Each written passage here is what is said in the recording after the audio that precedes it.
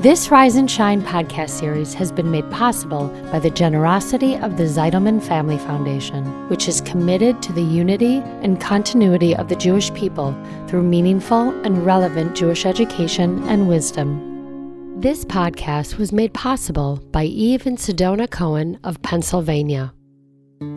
Judaism holds with great weightiness all matters of human dignity.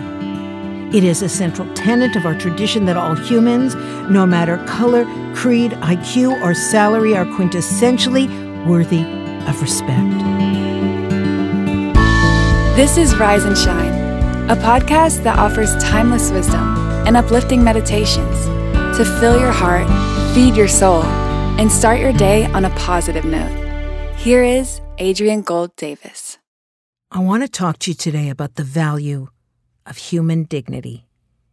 In the past year, we have seen and heard and read of a lot of human suffering, about a lack of dignity afforded based on race, religion, or identity. This has been a year of revolting against this often systemic problem. In fact, if there was ever a statement that seems to encapsulate the year we've just gone through, it was the statement of the late George Floyd as he lay pinned by a knee on his neck by an officer of the law. "I can't breathe," he said. And that cry for life and for his very breath became the battle cry of those who have felt oppressed and choked out by society. How ironic that the coronavirus is characterized by the inability to draw a breath. What can we make of this breathless year of so much misery? What does Judaism say about this pivotal and foundational subject of the value of human dignity? I've often wondered what's at the root of a person's refusal to afford dignity to all. Is it simply ignorance, prejudice, and hate at its core? Is there a psychological element involved? Could it be a lack of personal clarity that makes us feel threatened by those who look, act, and think differently than we do? Is it a deep insecurity around our positions that make us feel so threatened by others who see the world differently? Is it some kind of tribal loyalty that tempts us to see others as either with us or against us? And perhaps most importantly, what does the Torah say about this in its instruction manual for the human being that can help us? Hershey H. Friedman, Ph.D., reminds us that there is a classic argument between Rabbi Akiva and Ben Azai in the Talmud as to which is the fundamental principle that summarizes the entire Torah. Rabbi Akiva believed it was the verse, "You shall love your fellow as yourself." Ben Azai disagreed and felt that it was the verse, "This is the book of the generations of Adam. On the day that God created man, he made him in the likeness of God." From the principle of loving your fellow human being as yourself, one can deduce that that which is hateful to you, do not do to others. This is Hillel the Elder's version of the Golden Rule. Dr. Ronit Ziv Krieger, who's Momentum's Director of Education and Leadership, said the following: "How do we wake up each morning knowing I am enough and I am worthy of love and belonging and joy? How do we nurture such a mindset of inherent dignity in our children? The Torah teaches us that humans, no matter gender, race, color, or ability, are created in the image of God, and as such, we are inherently worthy. In Hebrew, this value is called kevod habriot, the honor and dignity of all people. How do we step more fully into our own worthiness, raise our children with this value, and create communities that are imbued with dignity and respect for all? The Hebrew word for dignity, kevod habriot, literally means the honor of the created beings.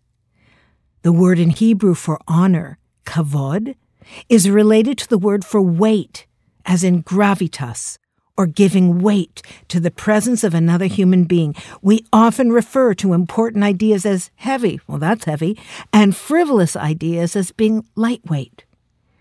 Judaism holds with great weightiness all matters of human dignity.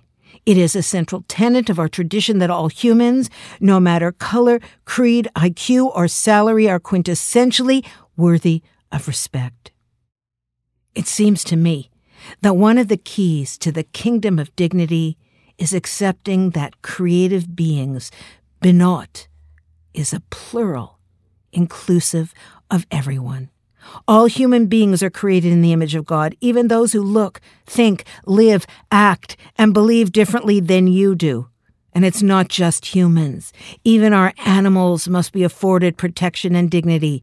Cruelty to animals was not outlawed until the late 1800s, and the Torah stressed thousands of years before that unnecessary cruelty to animals is strictly forbidden, and in many cases, animals are accorded the same sensitivity as human beings.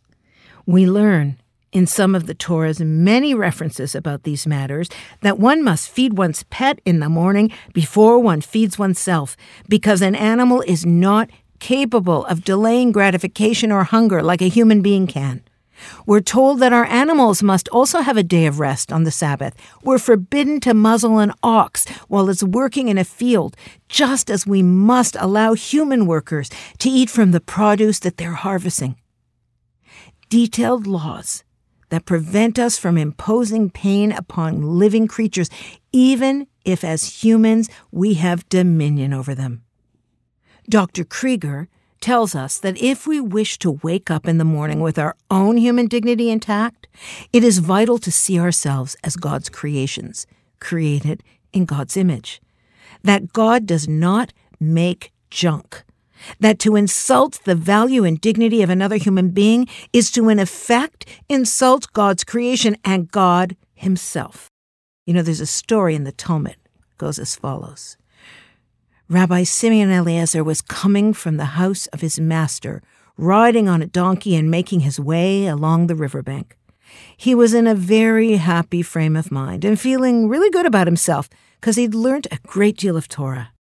An unusually ugly man came along. He said to him, "Peace be to you, my lord." But he didn't reply to him. Then he said to him, "Empty head, what a beast, how ugly you are. Is it possible that everyone in your town is as ugly as you are?" He said to him, "I really couldn't say, but go to the craftsman who made me and tell him how ugly is that utensil that you have made." When Rabbi Eliezer realized that he had sinned, he got off his donkey and prostrated himself before the man, saying to him, "I beg you to forgive me."